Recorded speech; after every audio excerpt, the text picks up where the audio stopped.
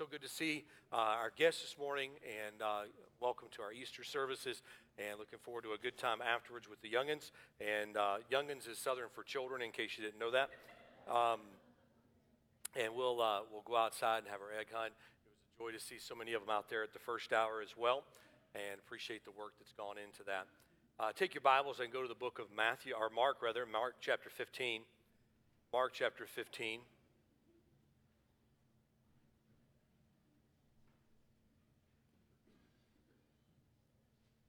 And as we approach this text this morning, just to give our folks a reminder of where we've been for the last little over 2 years, we've been going through a series on the book of Mark, and we've taken the sections of Mark and walked through those sections a little bit at a time. The first section of Mark asks the question, who is Jesus? Who is he? And the answer to that question, it gets answered in Mark chapter 8, when Peter declares, "Thou art the Christ, the Son of the living God," that he was very clearly the Messiah, the anointed one that would come. They obviously missed what it meant to be the Messiah, because when they heard Messiah, they saw a reigning king that was going to kick Rome out and establish Israel as the superpower that it once was. And so they missed the point of what the Messiah came to do. And so then Jesus begins to unfold what the role of the Messiah was. And the Messiah came to be a suffering servant. And we see that culmination when Jesus says that the Son of Man came not to serve, to be served, but to serve, and to give his life a ransom for many. And so why did Jesus come? He came to be our payment for our sins and to take our place. He died in our place. And we talk about a substitutionary atonement. That Christ died in my place. He took my sins and gave me his righteousness. That was the role that Jesus came to fulfill. That was always God's plan. It was to come and to save men from their sins. And then the last several weeks we've been on this journey to the cross. And this is the journey that takes us from where Jesus makes that declaration and then through his examination and his Passion Week up into the day of his crucifixion. And here we find ourselves on Resurrection Sunday at this place of the crucifixion. And it is so important that we are able to clearly answer who Jesus is, why he came, and then what does that mean to us? How do we act on that? What's the next step for us as we walk forward into that statement? And so if you found your place there in Mark 15, I'm going to begin reading in verse number 15. And we're going to read down through several verses. If you found your place and you're able, would you stand with me in honor of the Word of God? And let's read this together this morning. So Pilate, willing to content the people, released Barabbas unto them, and delivered Jesus when he had scourged him to be crucified. And the soldiers led him away into the hall called the Praetorium. They called together the whole band, and they clothed him with a purple and plaited a crown of thorns and put it upon his head and began to salute him, "Hail, King of the Jews." And they smote him on the head with a reed and did spit upon him, and bowing their knees worshipped him. When they had mocked him, they took off the purple from him and put his own clothes on him and led him out to crucify him. They compelled one Simon of Cyrene, who passed by coming out of the country, the father of Alexander and Rufus, to bear his cross, and they bring him unto the place Golgotha, which is being interpreted the place of a skull. They gave him a drink, wine mingled with myrrh, but he received it not. When they had crucified him, they parted his garments, and casting lots upon them what every man should take. It was the third hour, and they crucified him. The superscription of his accusation was written over the King of the Jews. And with him they crucified two thieves, one on the right hand and the other on his left. The scripture was fulfilled which saith, he was numbered with the transgressors. They that passed by railed on him, wagging their heads and saying, "Ah, thou that destroyest the temple and buildest it in 3 days, save thyself and come down from the cross." Likewise also the chief priests, mocking, said among themselves with the scribes, "He saved others, himself he cannot save. Let Christ, the King of the Jews, descend now from the cross, that we may see and believe." and they that were crucified with him reviled him. And when the 6th hour was come, there was darkness over the whole land until the 9th hour. And at the 9th hour, Jesus cried with a loud voice, saying, Eloi, Eloi, lama sabachthani, which is being interpreted, my God, why hast thou forsaken me? Some of them that stood by, when they heard it, said, Behold, he calleth Elias. One ran and filled a sponge of vinegar and put it on a reed and gave it to him to drink, saying, Let it alone, let us see whether Elias will come to take him down. And Jesus cried with a loud voice and gave up the ghost. And the veil of the temple was rent in twain from top to the bottom. When the centurion which stood over against him saw that he cried out and gave up the ghost, he said, Truly, this man was the Son of God. Would you pray with me? Father, we ask you to add your blessing to the reading of the Word of God this morning. Father, I pray that what is being said here this morning would be driven home into the hearts of each person here. And Lord, as we've already requested, I pray that there be one today that does not know you as their Savior. That, Father, they would settle that in their heart today. Father, we pray that you would call those that are away from you back to you this morning. Father, do a work in our midst that only you can do. In the precious name of Jesus, we ask it. Amen. You can be seated there. As we walked into this account for the last several weeks, the priests were seeking for a way to betray Jesus. Jesus had put them on notice by casting the money changers out of the temple, and now they make it their direct objective to find a reason to latch hold of Jesus and to crucify him. The people had held him as a prophet, and so they were trying to avoid the scrutiny of the crowd.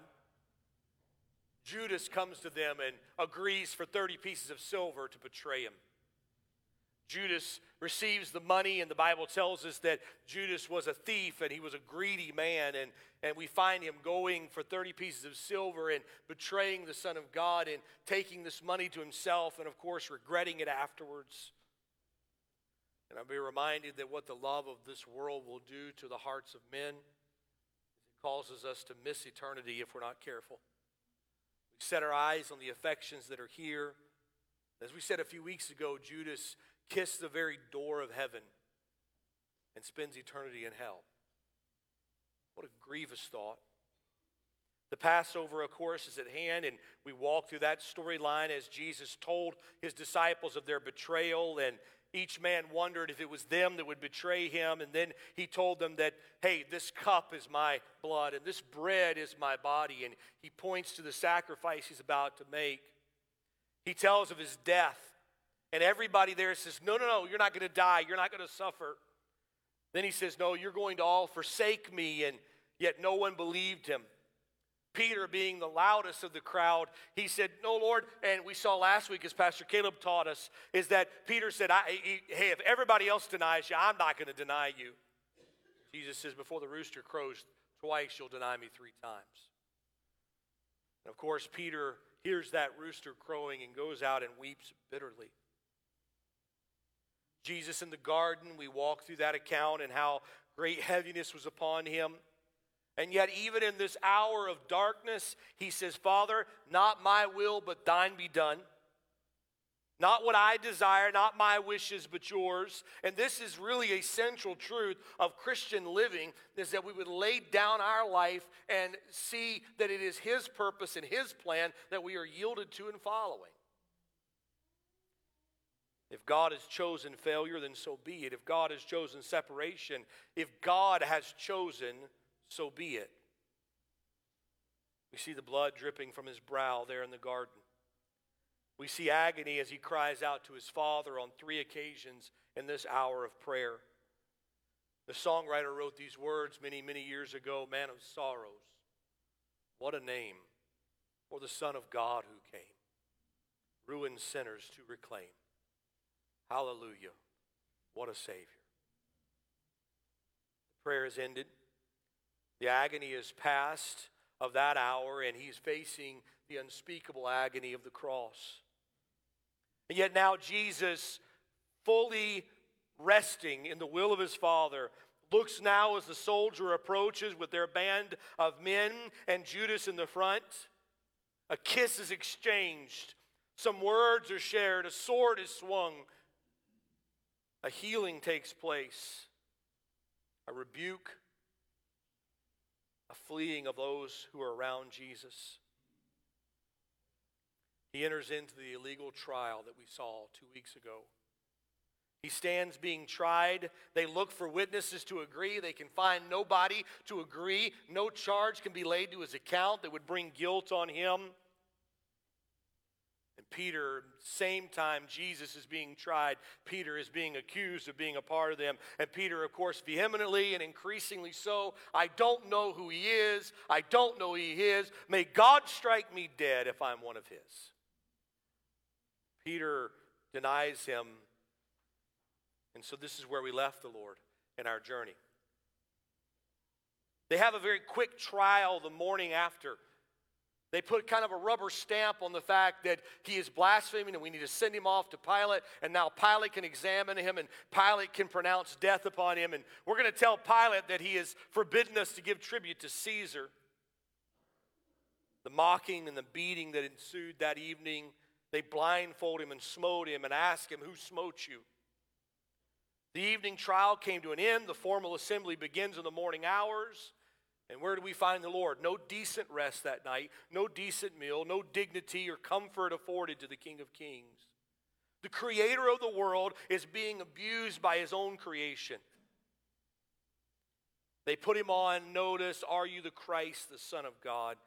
And he says, you say that I am. Your teachings point to me. Your scripture points to me. The Father has testified of me. Even you say that I am the Son of God. Rage that comes from these men who would not know the truth. So he stands before Pilate now. The governor of the area, the Roman symbol of power at that time in this backwater town. We want this man dead. Pilate, what did he do? What did he accomplish? Well, he forbid to pay tribute to Caesar. But if you remember when he was actually asked that question, shall we give tribute to Caesar or no? And they tried to set him up and catch him in his words. And he looked at them and he says, here's what you should do. Why don't you render to Caesar the things that are Caesar's and render to God the things that are God's? And so they lie here even. Pilate questions him for a bit and then sends him to Herod. Who is Herod? Herod is this puppet king that the Roman government has allowed their reign to have some position of authority to try to keep the peace.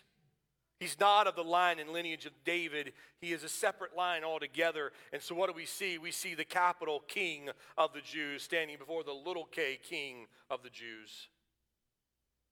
And Herod thinks that he's going to see a miracle. He wants to see a sideshow. Show me some kind of miracle. Show me something. Prove who you are. And Jesus answers never a word. Herod was not trying Jesus, but Jesus was trying Herod. You and I, as we consider the claim of Christ, remember you may pass your judgment on who you say Jesus is, but ultimately he has the final word. Herod's mocking arrays Jesus in the royal robe, sends him back to Pilate. Pilate declares, I find no fault in him. Herod finds no fault in him worthy of death. I'll beat him and let him go, and I'll give him back over to you. And yet the crowd is not satisfied with this. They insist that he not be released. There is one that is guilty of treason and even murder. His name is Barabbas. And they said, give us Barabbas instead, and you keep Jesus and let Barabbas go free. The guilty is taken for the innocent. The one who should have died is set free, and the one who was guilty of no sin and no crime is being condemned to death. And Pilate, in his weakness, he looks at this crowd of people and he said, what shall I do with him, which is Jesus? What do you want me to do with him? And the crowd, stirred up by the religious zealots of their time, they're all stirred into a frenzy and they cry out, crucify him, crucify him. Why? What evil has he done? What reason would we crucify him? Crucify him, crucify him.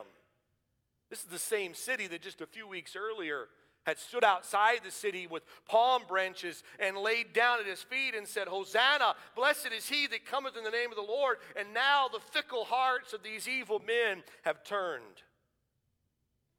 Jesus had surrendered himself to the will of the Father, is now being surrendered to the will of men. He who had created all things is now abused by the very creation. A cat of nine tails. From my earliest memory, I've heard teachers teach on this cat of nine tails. This whip with ends on it with glass and bone and metal, and it was intended to disembowel a man. It was intended to rip a man up in such a way that he would never think of crossing Rome, and if anybody saw it, they would never mess with Rome. They would take that whip and wrap it around his body, and maybe you've seen images of something similar that a movie had put on, and yet I don't think it all quite encompasses all that took place. As that cat of nine tails tore the body of our Lord, the crown of thorns they forced upon his head now stands in mockery of his royalty. They pluck his beard from his face as they torture the giver of life. The blows are coming faster and faster now as they fall upon his head time and time again. The reed that they're striking with him is driving the thorns into his flesh, and the body as it swells up make the thorns and the scalp be one and the same as they swell around it. The blood is pooling at his feet. Many men would not have remained conscious to this point. And yet, regardless of the numbers of torturous blows that fell, his life remained in him. Spittle runs down his face. As mocking men spit on the face of the precious Lord Jesus, and I can picture the blood and the spit mingling together and running over the precious lips of our Lord. And what was it that he said that brought him to this point? Well, let's examine his words for a moment. When he looked at the young lady who was of 12 years old, who had died in her mother and father's house, and he looked at her and he said, Talitha cumi, or my daughter, arise. Were these the words those lips spoke that brought him to this inn? Or maybe it was, neither do I condemn thee, go and sin no more. Or maybe it was when he stood on the bow of the ship and he said, peace, be still. Or maybe it's when he looked at the children and he said, suffer the children to come unto me. Or maybe it's when he stood outside of Lazarus' tomb and he said, Lazarus, come forth. Maybe when he looked to his Father and said, thy will be done. But ultimately, they crucified him because he said, I am the Son of God. Notice now, no words of vitriol come out of his mouth.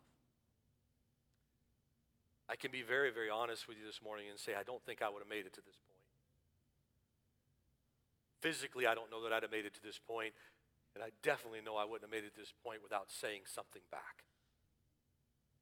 Who do you think you are?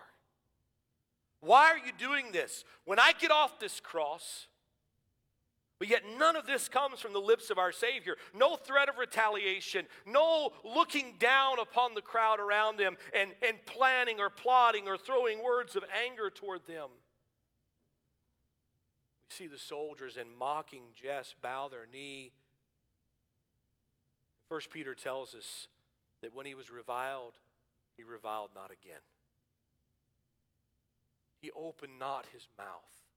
As a lamb before the shearers is dumb, Isaiah prophesied of him, that he would not send these railing accusations back at them. The songwriter added this line, bearing shame and scoffing rude, in my place condemned he stood, sealed my pardon with his blood. Hallelujah, what a Savior. Before Pilate one last time, the decree to crucify him is at hand. Pilate, struggling with his own conscience and yet not having the character of conviction, he looks at Jesus and says, don't you know that I have the power to let you go?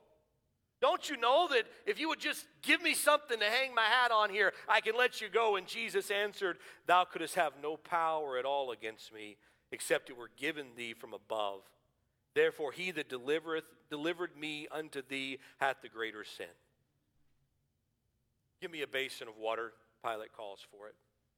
And in vain, he begins to wash his hands, and he tries to wash the guilt of his crime from his hands. He says, I have nothing to do with this man. I'm not guilty of his death. This is on you. And he begins to wash his hands. And I think in so many ways, just as men today try in vain to wash away the guilt of their own sin by their own righteous deeds and religious works. And they do their best to wash it away. Let me just say something as a preacher of the gospel of Jesus Christ this morning. There is no work you can do to pay your sin debt. There is no righteous act you can perform. There is no religious deed that you can do. You can climb to every monument. You can be baptized in every baptistry. You can join any church anywhere, and none of that will atone for your sins. None of that will wash it away. And Pilate could stand there for the last 2,000 years and pour water over his hands, and no amount of water would wash away the sin. And the songwriter, I think, says it best when he said, "What can wash away my sin? Nothing but the blood of Jesus. What can make me whole again? Nothing but the blood of Jesus."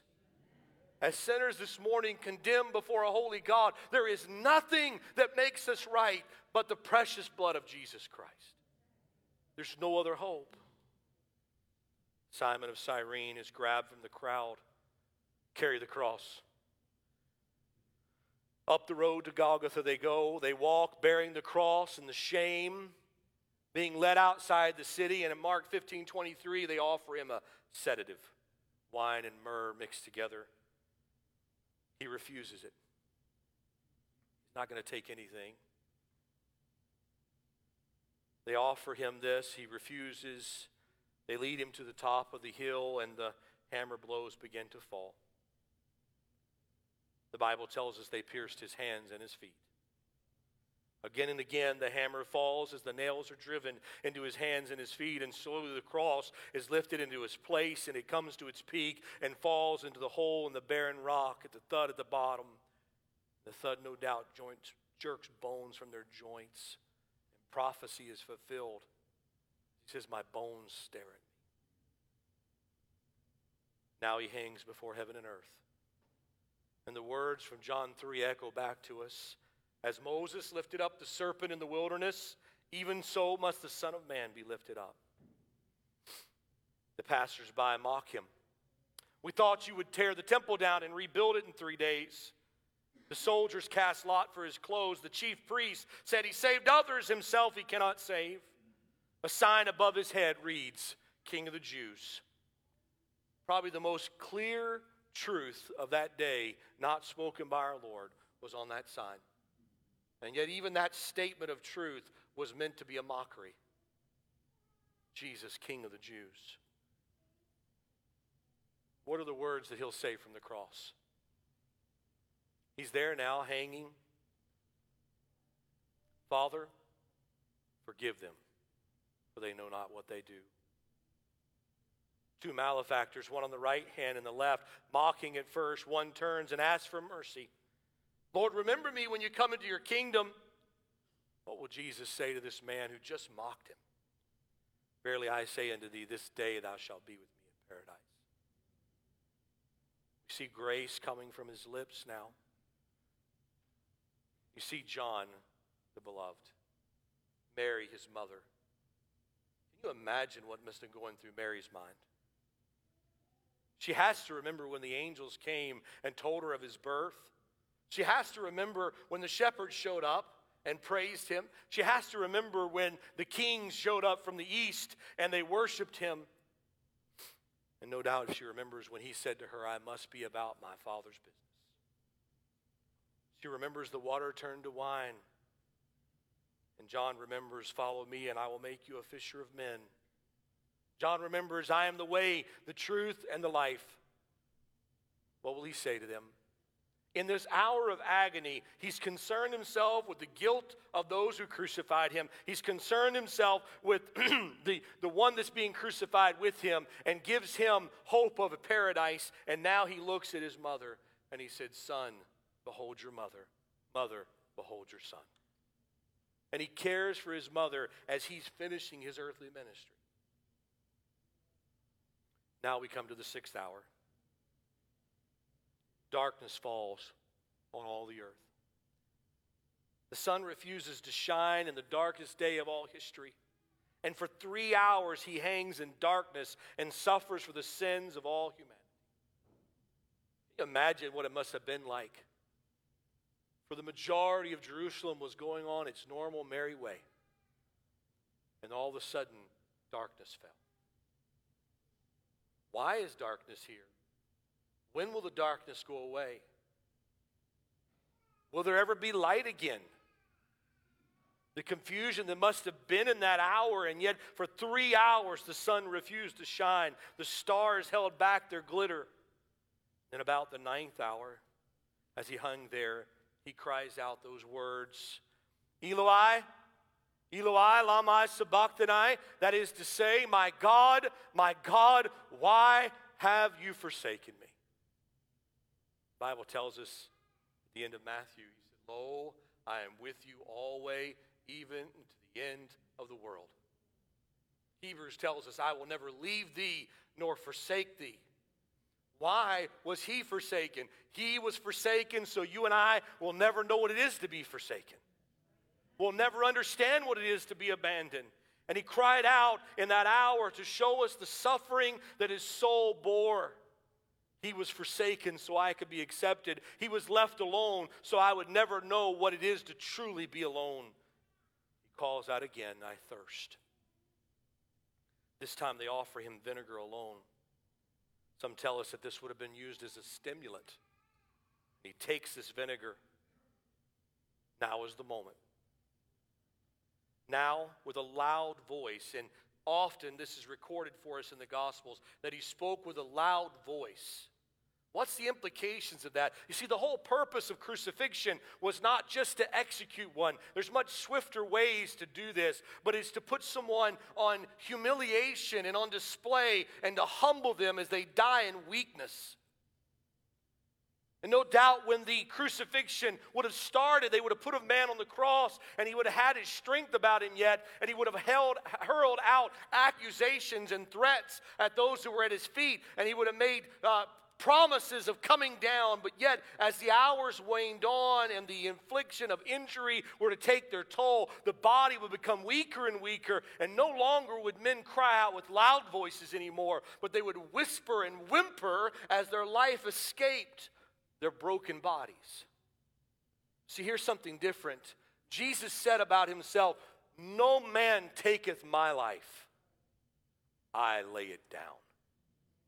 Jesus, in full possession of his faculties, in full possession of who he was and what he came to do, lifted himself up at the end of that 9th hour, and he held himself up on those nails, and he cried out with a loud voice, and he said, it is finished.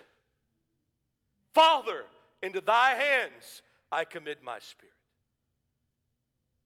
And he gave up the ghost. No man took his life. He laid it down willingly. For my sins and for your sins. Guilty, vile, and helpless we. Spotless Lamb of God was he. Full atonement. Can it be? Hallelujah. What a Savior. I love verse 38 of our text. And the veil was rent from top to bottom. The veil was rent. Now if you've been around church and you've seen the temple pictures, this is so important because the temple was built to allow men to come in, but only one man could come in one time a year into the presence of God and have fellowship with God. And it was a high priest that would come into that room and do atonement and do work with God. And only one man one day out of the year could enter into that veil. That veil blocked the way. No light would come into that room. And now the veil, Hebrews tells us, was his body.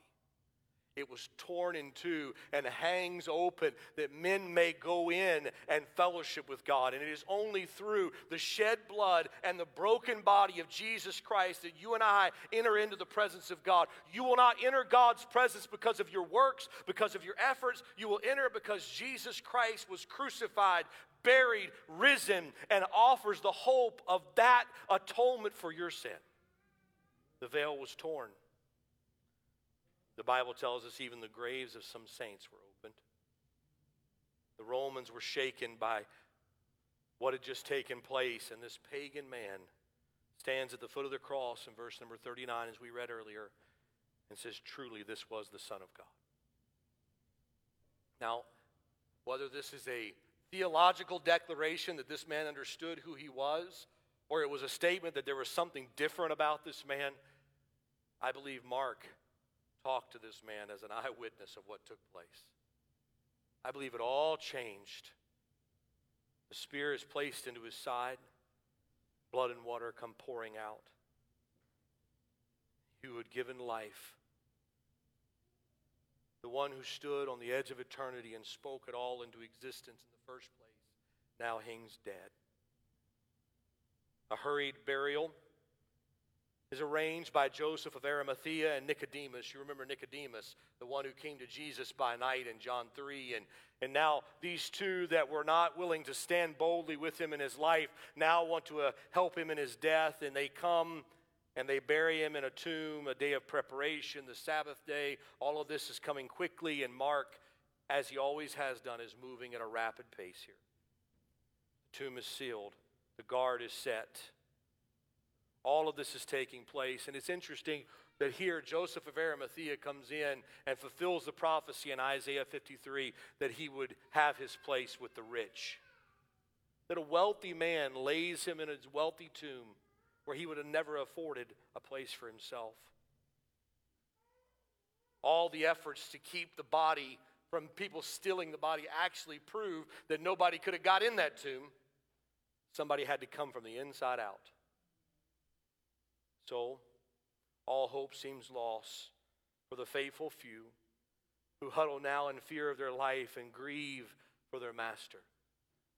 The choir sang for us earlier, low in the grave he lay. Jesus our Savior, waiting the coming day. Jesus our Lord. 3 days he lay in the tomb. My wife shared a quote with me by Bob Goff, and I love this quote. Darkness fell, his friends scattered, hope seemed lost, but heaven started counting to 3. And on the first day, in the grave he lay.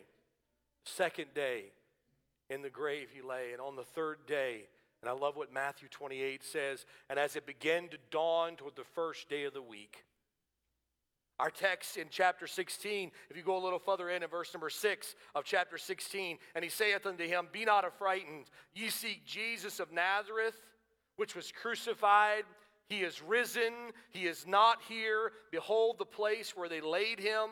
But go your way, tell the disciples and Peter that he goeth before you into Galilee. There you shall see him. Here's the phrase I want you to see. As he said unto you. He told you he was going to rise again. He told you he was going to be victorious. And so go and meet him where he said he would meet you. Lifted up was he to die. It is finished was his cry. Now in heaven exalted high. Hallelujah. What a Savior. Now in light of this truth this morning, we serve a resurrected Lord. Here's what I want you to do. Whether you've been in this church for years or you're visiting this morning as a guest of family, I want you to consider these questions or these statements that I want to make to you this morning. Number one, Jesus really was the Son of God. He is God in flesh. The Son of God who came to save us from our sins. He really did come to die for your sins and for the sins of the human race.